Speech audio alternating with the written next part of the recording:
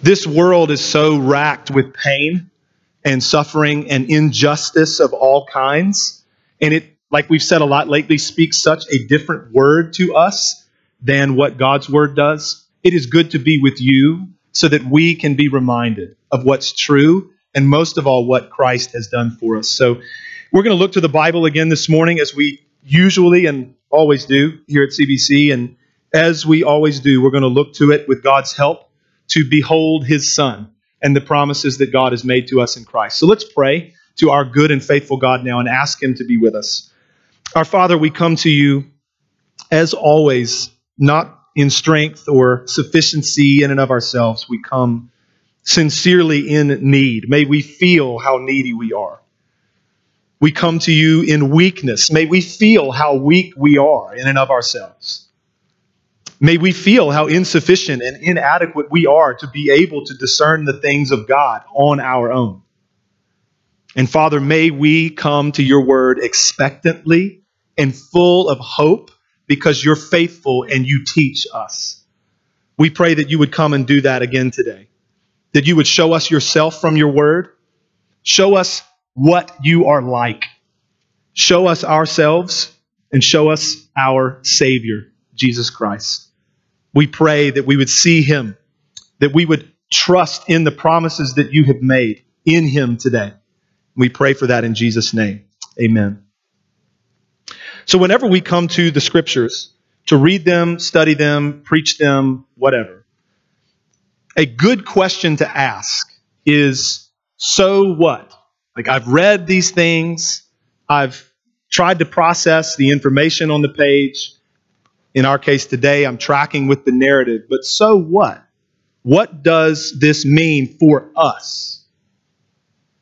Sometimes things are very much like on the face of the text, and it doesn't require a lot of work to answer that so what question. It's just obvious. But then other times, particularly I think in narrative sections of the Scripture, it might not be so obvious all the time. Like we can read a passage of Scripture like we did earlier this morning in this service. It takes like 10 minutes. And there are some things that we see, but then there's a lot of it where we might legitimately say, okay, like, what is God communicating here about Himself? What is the big deal? Like 67 verses on Isaac and Rebekah. What's going on with these things? So what? Is a good question to ask.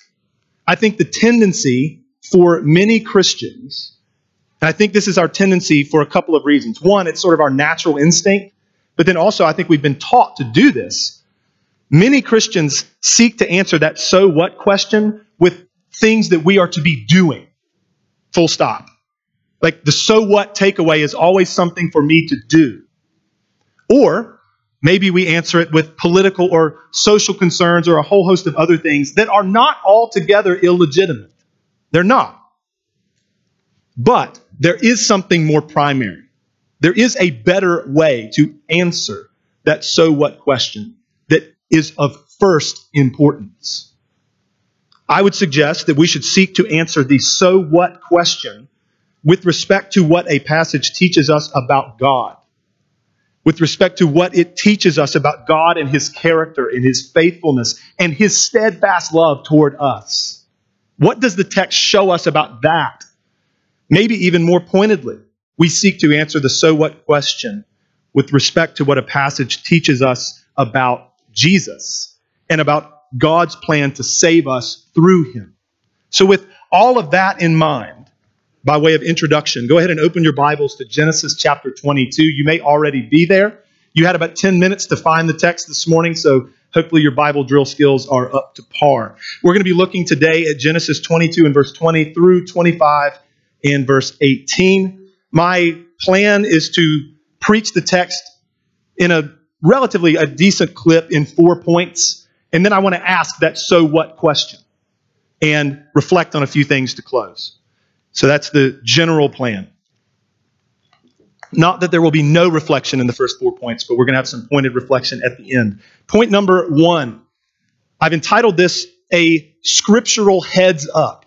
A scriptural heads up. Point number 1. We're going to be looking at verses 20 to 24 of Genesis 22. And public service announcement, this could possibly be the briefest point in a sermon that I've ever preached.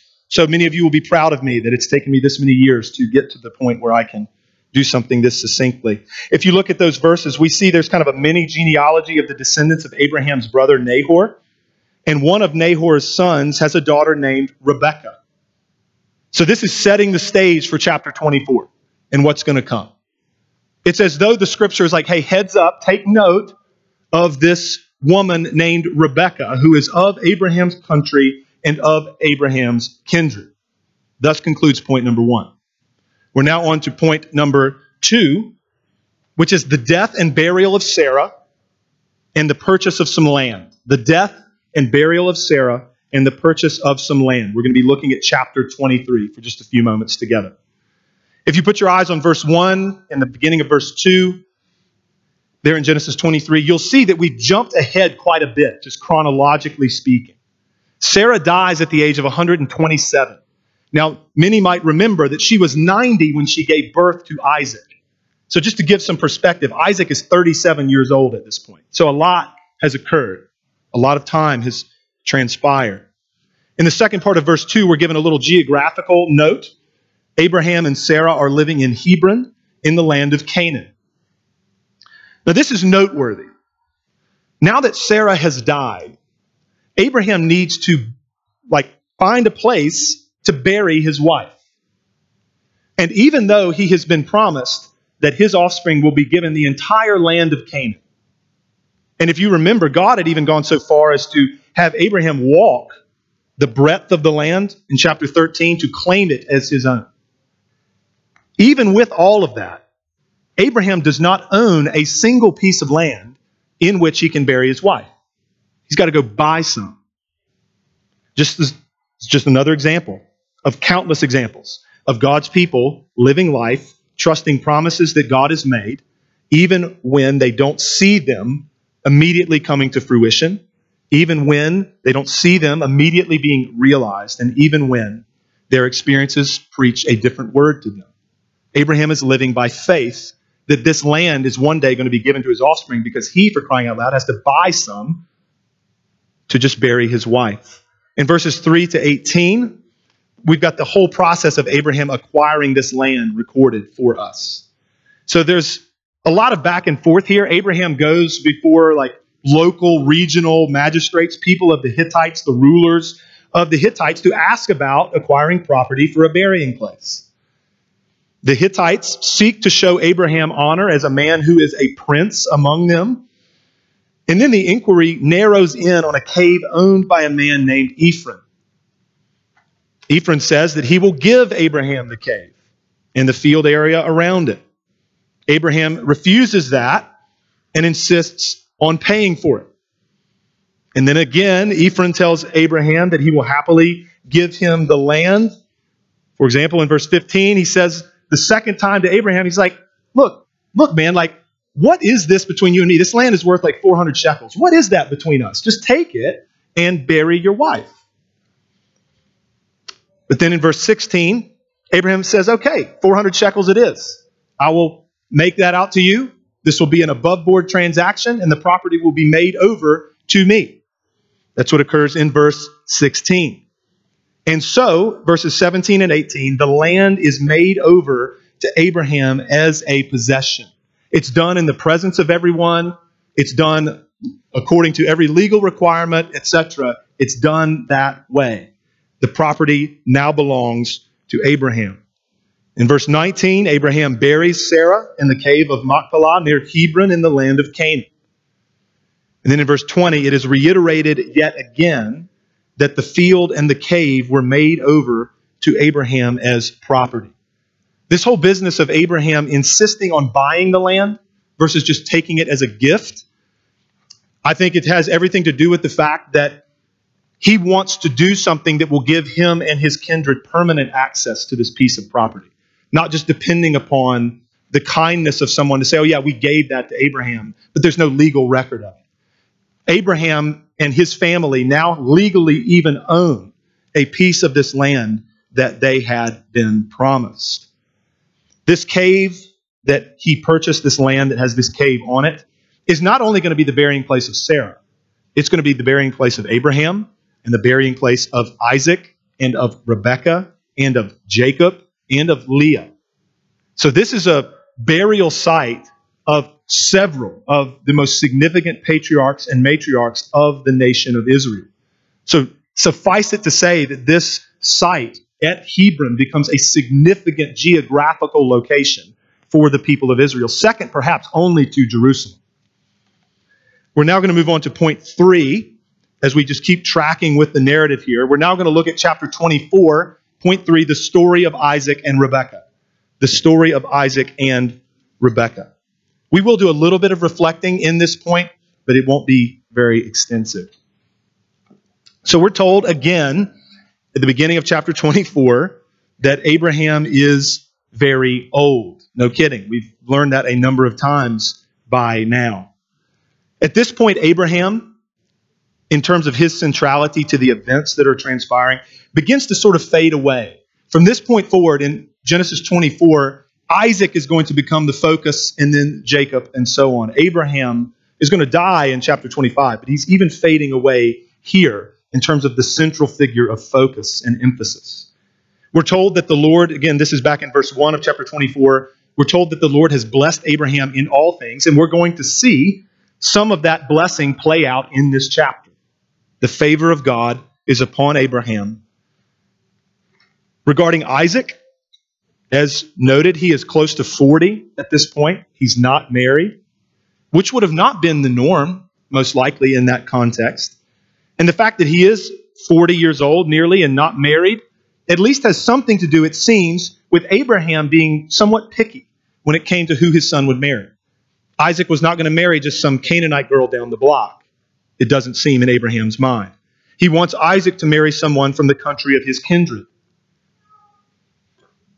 And even with that, the fact that he wants Isaac to marry someone from his family, from his country, he's going to be adamant also that Isaac not live there, but that Isaac live in Canaan, in the land that the Lord would give them.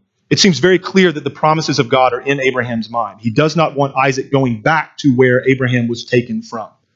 Isaac will live in Canaan, but he's not going to marry a Canaanite woman. That's basically what's going on here. In verses 2 through 9, we have this unusual oath between Abraham and his head servant. This servant that had been with him the longest amount of time, was trusted by Abraham. This servant is to find a wife for Isaac from the land of Abraham's kindred. If the woman is not willing to come to Canaan, Isaac is not to go there. That's made crystal clear. The servant will be free from the oath if, 1, he finds Isaac a wife and brings her back, or 2, if he finds a woman but the woman is unwilling to come to Canaan. Either way, the servant will have done his part of the deal.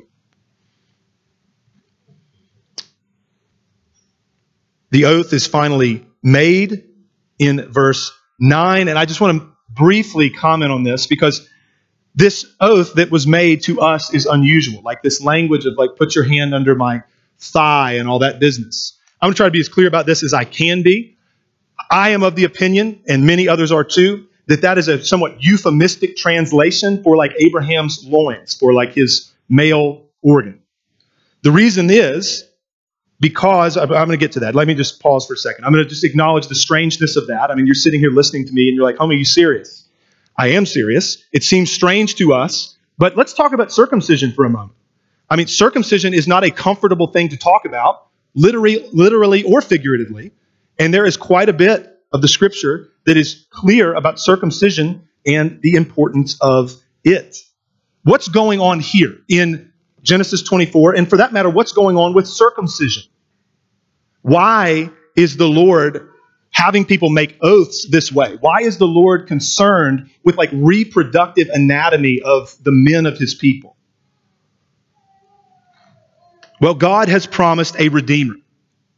He has promised an offspring, singular, who would come and save God's people. And this promised offspring, the Messiah, would be from the physical offspring of Abraham. And while it may be uncomfortable for us to read, it is not odd, it is not strange in that sense that God would be so concerned with the reproductive organ of Abraham, given that God's promises would be realized through the Messiah who would be flesh and blood from Abraham's line. We tend to over-spiritualize things, and I think in some ways that doesn't help us, because God oftentimes is very earthy and very flesh and blood in the way that he accomplishes his work. And it is through this flesh and blood Messiah from the lineage of Abraham that redemption would come. I mean, through him it comes. All of the plans of God hinge on this man. And so it makes entire sense that God is concerned with how the line of Abraham will be continued. And so that's what's going on here, even in Genesis chapter 24. This whole business, this is important. Like, draw your mind back out of that oath. It's kind of strange. We've talked about that and why God would work this way. Take your mind out of that and get back in thinking about the text. This whole business of finding a wife for Isaac. Why are there 67 verses about this? This whole business of finding a wife for Isaac and the provision of that wife has everything to do with God's faithfulness to keep his promises regarding Jesus. So when you see this, and you see the line of Abraham being continued, and there's all this concern for Isaac and who he will marry, and how he will have children, and with whom, it has everything to do not with Isaac, but with the promised offspring who's going to save us all. Read your Bible like that. In the introduction, I mentioned asking the so what question. We're going to ask it later at more length, but I do want to ask it briefly here. We have all of these details about this oath between Abraham and his servant, about the servant's journey and how he found Rebekah. There's a lot of repetition, like an unusual amount of repetition. It's a remarkable story. And the takeaway is not that every church should name its singles ministry The Well, because that's where you go to find a spouse. Right? I mean, sincerely, I'm joking, but seriously, for real, why this story? Why all of its detail? Why all of its repetition regarding the oath and finding a wife for Isaac? Could we have not done this more sufficiently? Like, does the Lord, in the way that he inspires men to write the scriptures, do we need a writing class? Like, let's get to the point. It's written this way because God is continuing to demonstrate to us in very earthly, flesh and blood, circumstantial ways that he always keeps his promises. That's why there's so much detail. We should read Genesis 24 and this whole business of Isaac, and the takeaway, above all takeaways, is that God is faithful. Always. He always does what he says. He is a God of covenant love who loves in an unswerving way his people and who is going to see to it that this promised Redeemer will in fact come to save all of the people of God from all time. He will come from Abraham's line. He will come through Isaac. And so the Lord is going to provide Isaac with a wife. When God shows covenant love to Abraham and he shows covenant love to Isaac, realize, saints, that he is showing covenant love to you. In all of these earthy, flesh and blood ways, God is working in all of these ways. The entire point of that is Christ the Savior. Jesus has always been the only hope of the people of God. We've been thinking quite a bit about the life of Abraham and the life of Lot, for goodness sakes, and what their lives looked like. We've thought honestly about our own lives and how we are a riddle unto ourselves. We are a heap of inconsistencies, says John Newton, right? This has always been the experience of the saints, that when I want to do good, evil lies close at hand. Sometimes I do all right, and oftentimes I fail miserably. So too did Abraham, so too did Lot, so too did Isaac, so too do we. Jesus has always been the only hope of God's people. We just as Abraham did, and Isaac did, and Lot did, and Sarah did, and all of the saints from all time did, we need Christ to make satisfaction for our sins.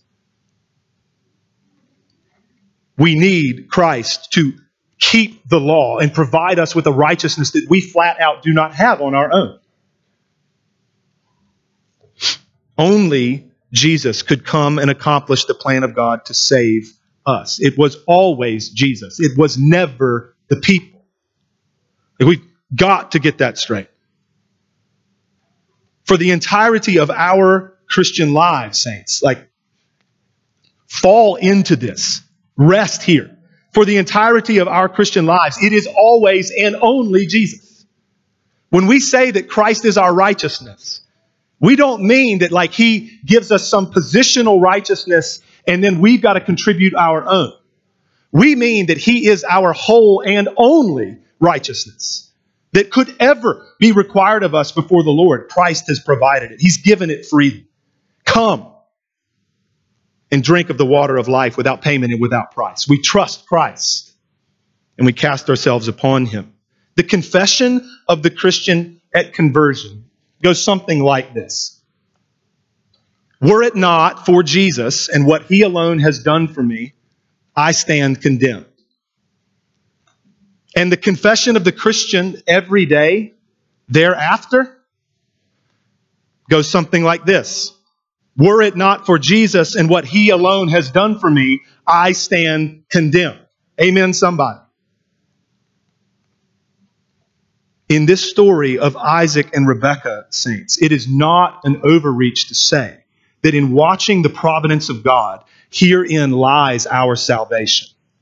Christ will come from this. Let's look back to the story. Verses 10 to 61 is this lengthy recounting of the events. In verse 10, the servant heads to Mesopotamia, to the city of Nahor. He then stops at the well where the young women would go to get water. And beginning in verse 12, he prays to the Lord. He prays for the Lord to bless his endeavor and to show steadfast love to Abraham. It's a pretty remarkable prayer. He's asking God to superintend the situation so that it will be obvious who the woman is that God has for Isaac to marry. Verse 15, before he even finishes speaking, sometimes the Lord does work immediately. Sometimes He doesn't. But in this case, it's instant. Before he even finishes praying, Rebekah shows up. She ends up giving this servant water when he asks for it, and then offers water for his camels, just like the servant had prayed.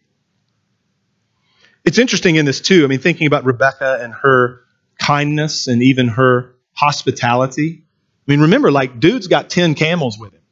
And camels drink a lot of water. I haven't brushed up too much on my National Geographic lately, but I think it's something like tens of gallons of water a camel can drink after a long journey, and there's 10 of them. So she's working hard to try to give his camels water. And he's even commending herself in that sense as a hospitable and kind person. Verse 21, the servant, as all this is going down, as you might imagine, you pray a prayer like this woman shows up, she looks the part, she's kind, she's doing what I prayed about, and the guy's just kind of looking at her in silence, this is wild. That's sort of my rendering of verse 21. Then, verses 22, 23, he gives Rebekah some jewelry, a ring for her nose and bracelets for her arms, and he asks her, whose daughter are you? And is there room at your place, your family's place, where I could stay?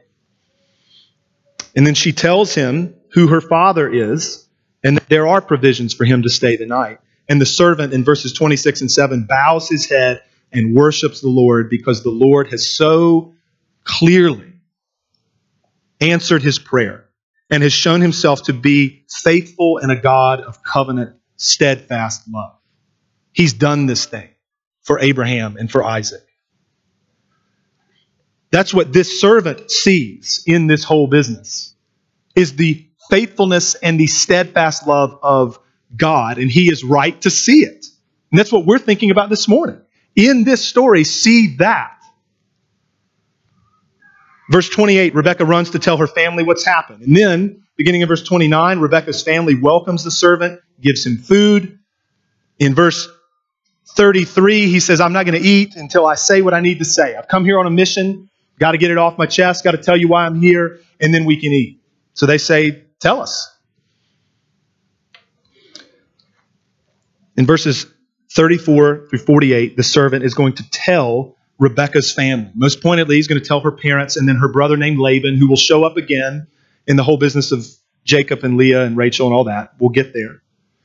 He tells Rebekah's family, this servant does, who he is and why he came. And then he recounts for them in great detail what happened at the well. Like, you guys need to understand how wild these circumstances are, how miraculous this is and what the Lord has done. Then in verse 49, he kind of gets to it. He says, all right, I've said my piece. I've told you why I'm here. I've told you who I am. I've told you what happened today. I've told you what I prayed, how the Lord answered. Are you going to show steadfast love to my master or not? What are you going to do? They respond in verses 50 to 51 by essentially saying, well, it seems God has done this. We're not really sure what we can say. Then in verses 52 to 58, the servant gives gifts to Rebekah and her family. He stays the night, and the very next morning, he's ready to roll. Like, he's one of those types. He's ready to hit the road. I'm going to get back.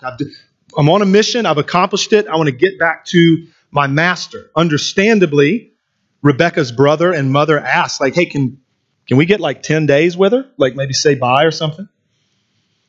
And the servant asks that they not delay him, so they ask Rebekah what she wants to do. You can see that. Verse 57. They said, let us call the young woman and ask her. So they do. Will you go with this man? And she says, I will go. Big step for her, leaving her family and realizing, I trust that she's not coming back. She will go. Verses 59 and 60, Rebekah's family sends her away with a blessing. And the words of this blessing echo the words that the angel of the Lord had spoken to Abraham in Genesis 22. So read this, verse 60. Our sister, this is Genesis 24, the blessing on Rebekah. Our sister, may you become thousands of 10,000s, and may your offspring possess the gate of those who hate him. Well, what did the angel of the Lord say to Abraham in Genesis 22 and verse 17? He says, I will surely bless you, and I will surely multiply your offspring as the stars of heaven and as the sand that is on the seashore, and your offspring shall possess the gate of his enemies. Almost verbatim. Years later, Rebekah's family speak better than they know. The Lord is in this. It is his doing. And then in verse 61, Rebekah and her young women go with Abraham's servant. It is quite a remarkable story. The latter part of chapter 24 is when Rebekah and Isaac actually meet each other for the first time. The servant tells Isaac the whole story. You know, they're coming in on the caravan, and Rebekah sees a man, and Isaac sees them coming. The servant tells Isaac what's going on. And then Isaac took Rebekah into what was his mother's tent, because Rebekah is now going to be the matriarch of the family. Sarah no longer is.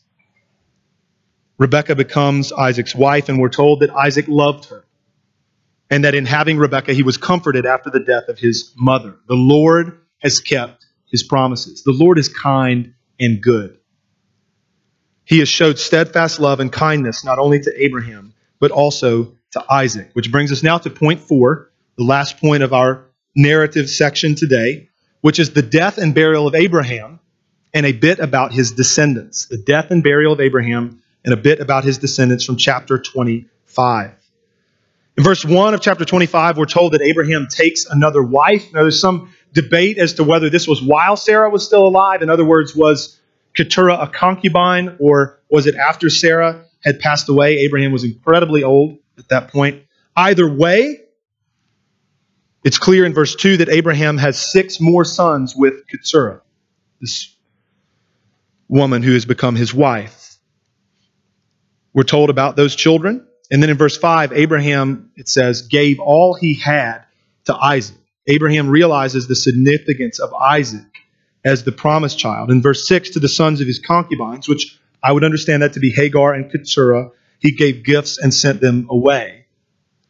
Then in verses 7 to 10, we have the death and the burial of Abraham. Again, this very powerful man, very wealthy man, this man who had quite the remarkable life, this man who was called out of paganism, made all of these promises by God, and saw over and over again the steadfast love and faithfulness of the Lord, has now died. He dies at the age of 175. And it's interesting that Isaac and Ishmael come together to bury their father. And they bury him in the same cave with Sarah. Verse 11, put your eyes there really quickly in chapter 25. After Abraham is dead, the text tells us that God blessed Isaac, his son. Abraham is dead, but the promises of God are not. We have that underscored again, even in verses 12 to 18, in the genealogy of Ishmael. God, you remember, had also made promises to Abraham about him. Think back to Genesis 17 and verse 20, where the Lord says to Abraham, "As for Ishmael, I have blessed him and will make him fruitful and will multiply him greatly. He shall father 12 princes, and I will make him into a great nation." You can look here at Genesis 25:16 and see that Ishmael did, in fact, father 12 princes. God had also promised Hagar, Ishmael's mother, and said, "I will make of your son a great nation." And so he did. Over and over again, the scriptures bear witness that God does what he says. So now I want to transition to this question of what does this mean for us? I want us to reflect and meditate on things that are significant from this section of Genesis. What's the significance of Sarah's death, of Abraham buying land to bury her, and of her burial? What's the significance of Abraham's death and his burial? What's the significance of the fact that all these patriarchs and matriarchs of the nation of Israel will be laid to rest in this one place known as Hebron? So I want to begin, the first big reflection is on the land of Canaan. I want to reflect for a minute on the land of Canaan. It's been a thing here in this passage. Abraham has to buy a piece of this land that he's been promised. His wife is laid to rest in this particular place. He is going to be laid to rest in this particular place, as will a number of his descendants. And as I said earlier, underneath Jerusalem, this location becomes as significant for the people of Israel as any. The land that they've been promised by God and will be given by God is a massive thing in Israel's history. But think about the ebbs and the flows of Israel in the land of Canaan. They're going to be driven out of this land by famine when Jacob is alive with his 12 sons.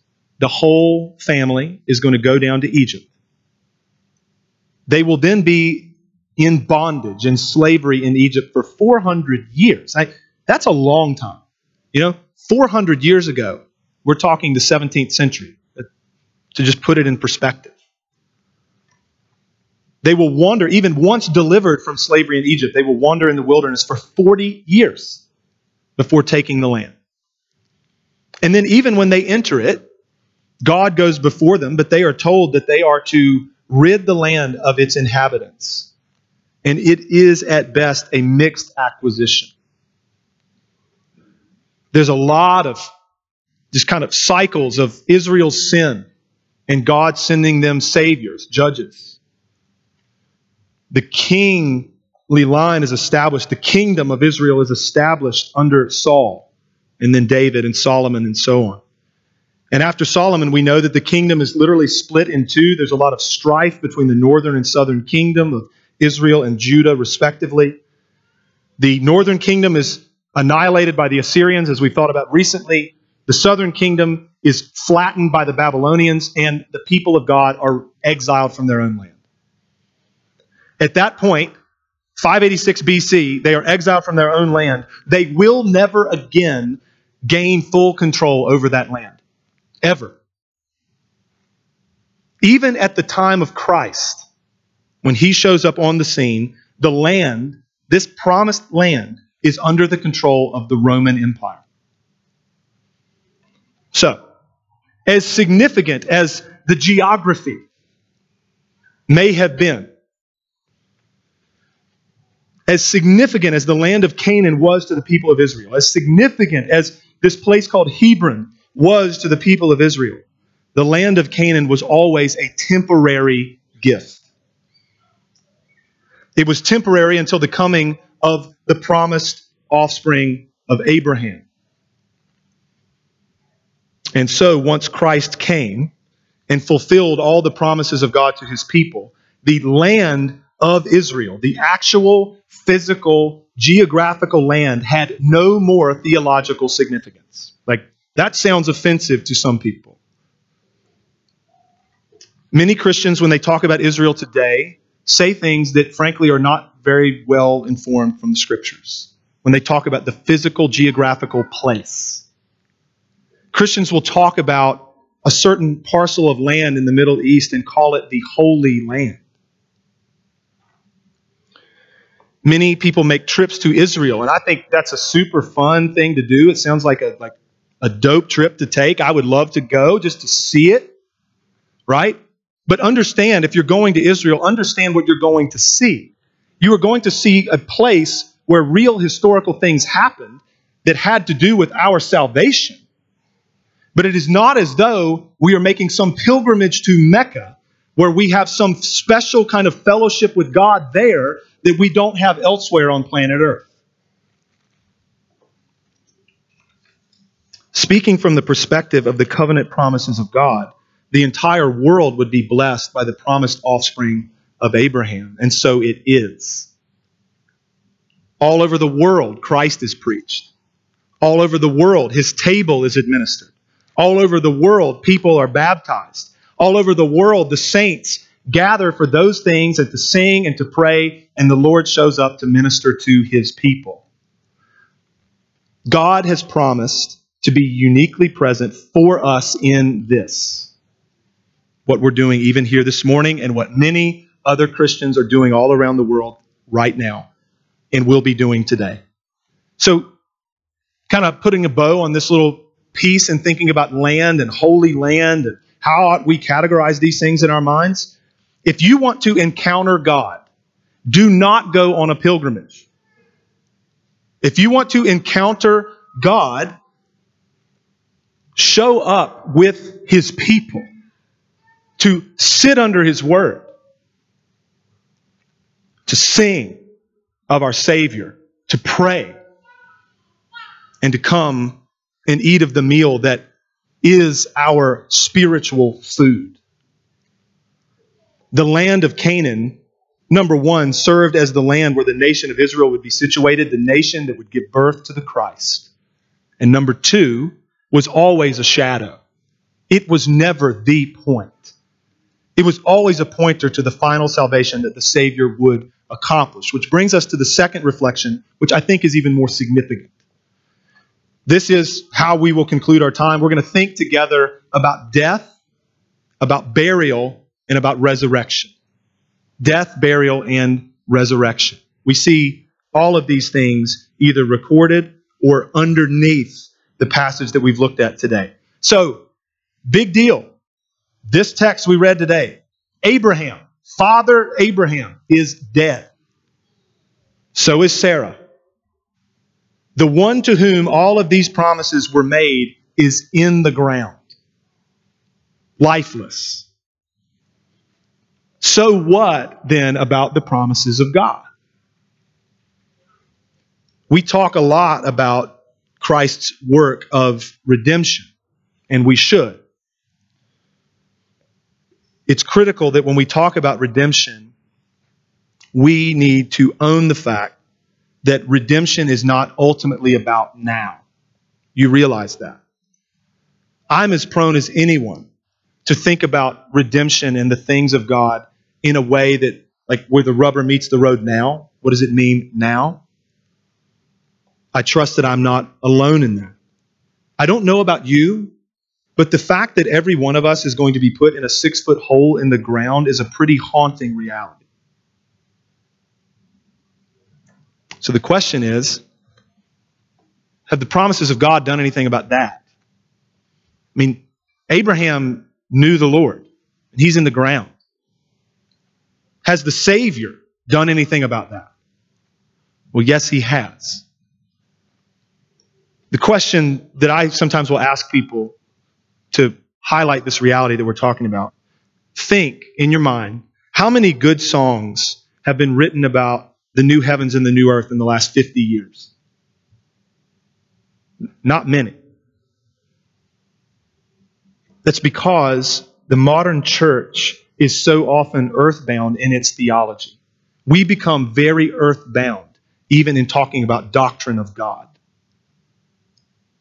May it not be so here. There is a hope, saints, that we have been called to that is far greater than we can conceive of or imagine. And we need to remind ourselves of that regularly.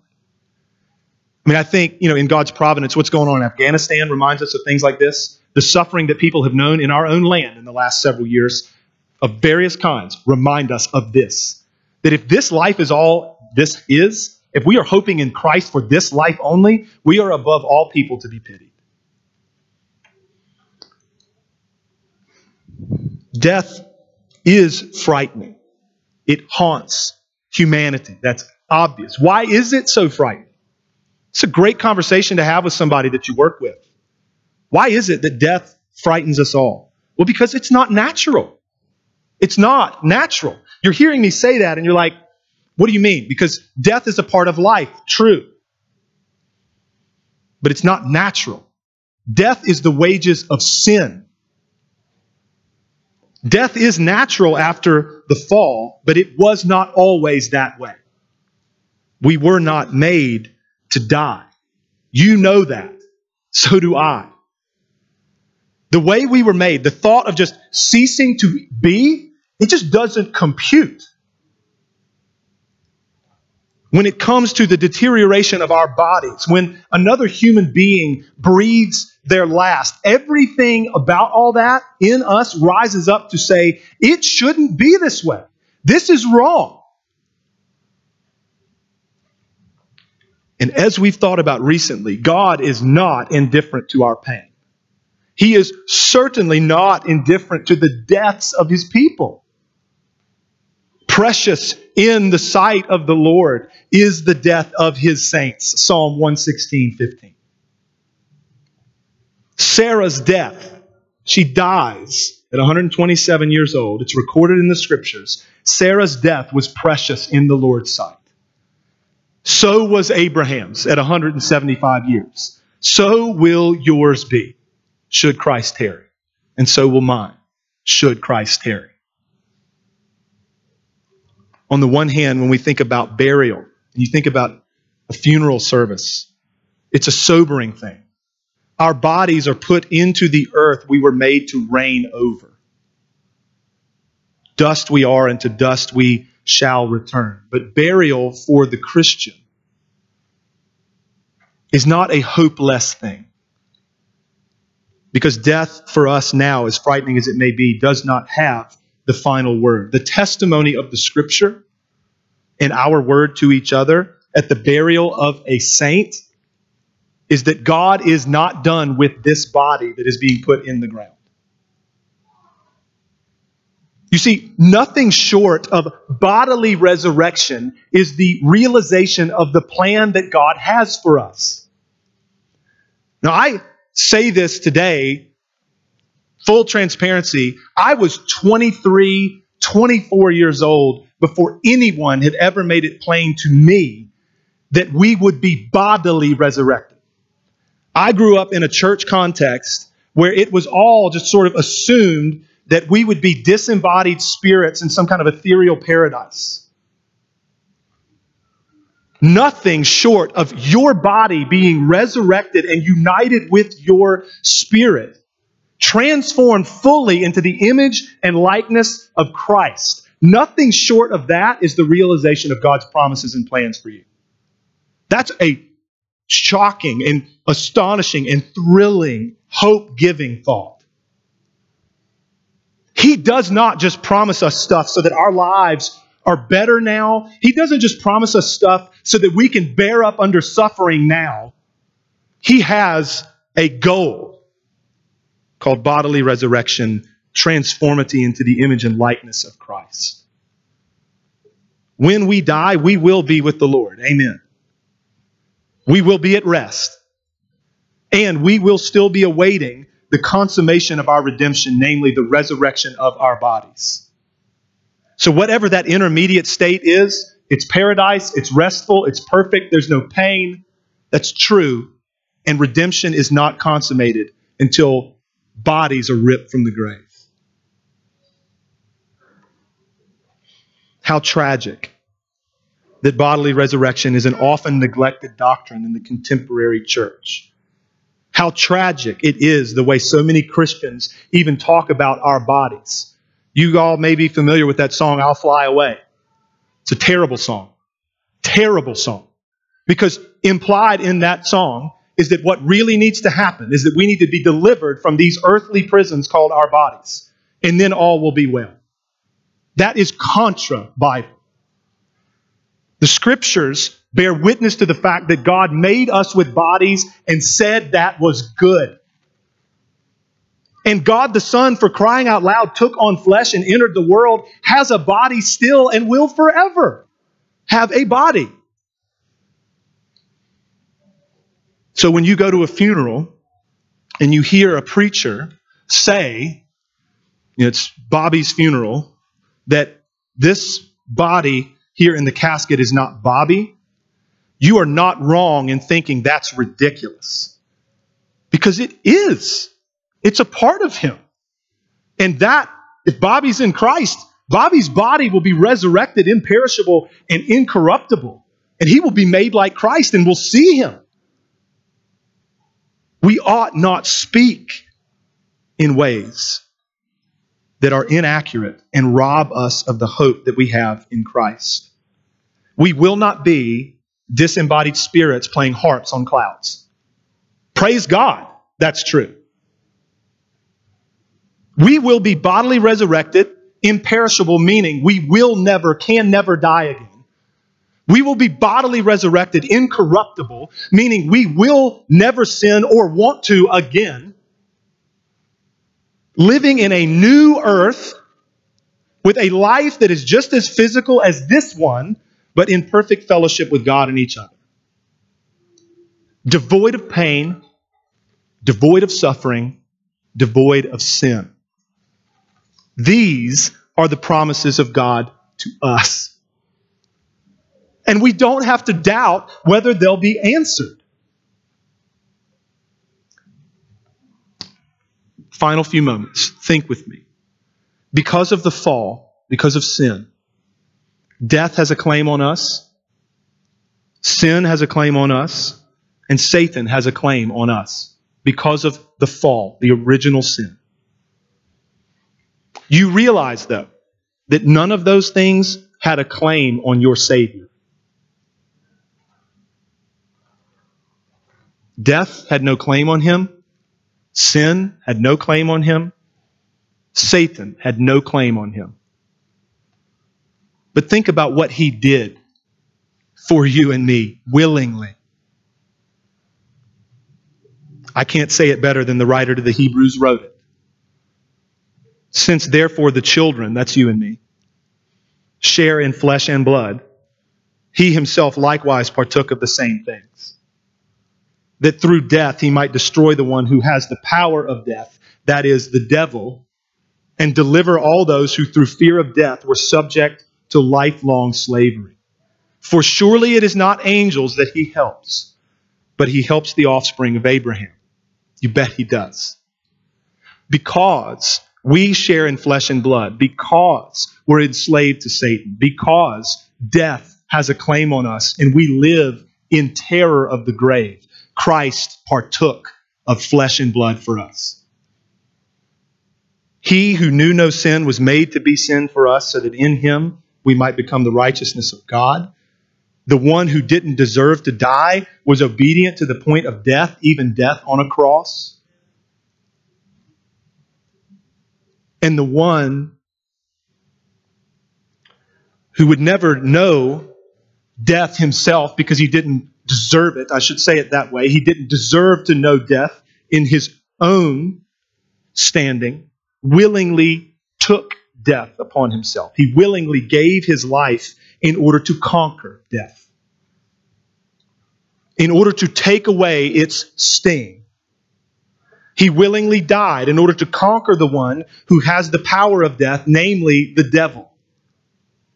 Your enemy and mine, the great accuser of the brethren, stands defeated as it stands today.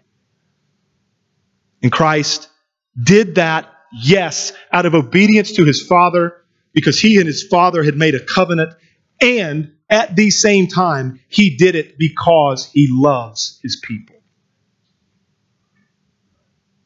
Saints, we talk about this a lot. By faith, we are united to Christ. We are in him. Everything that's his is ours.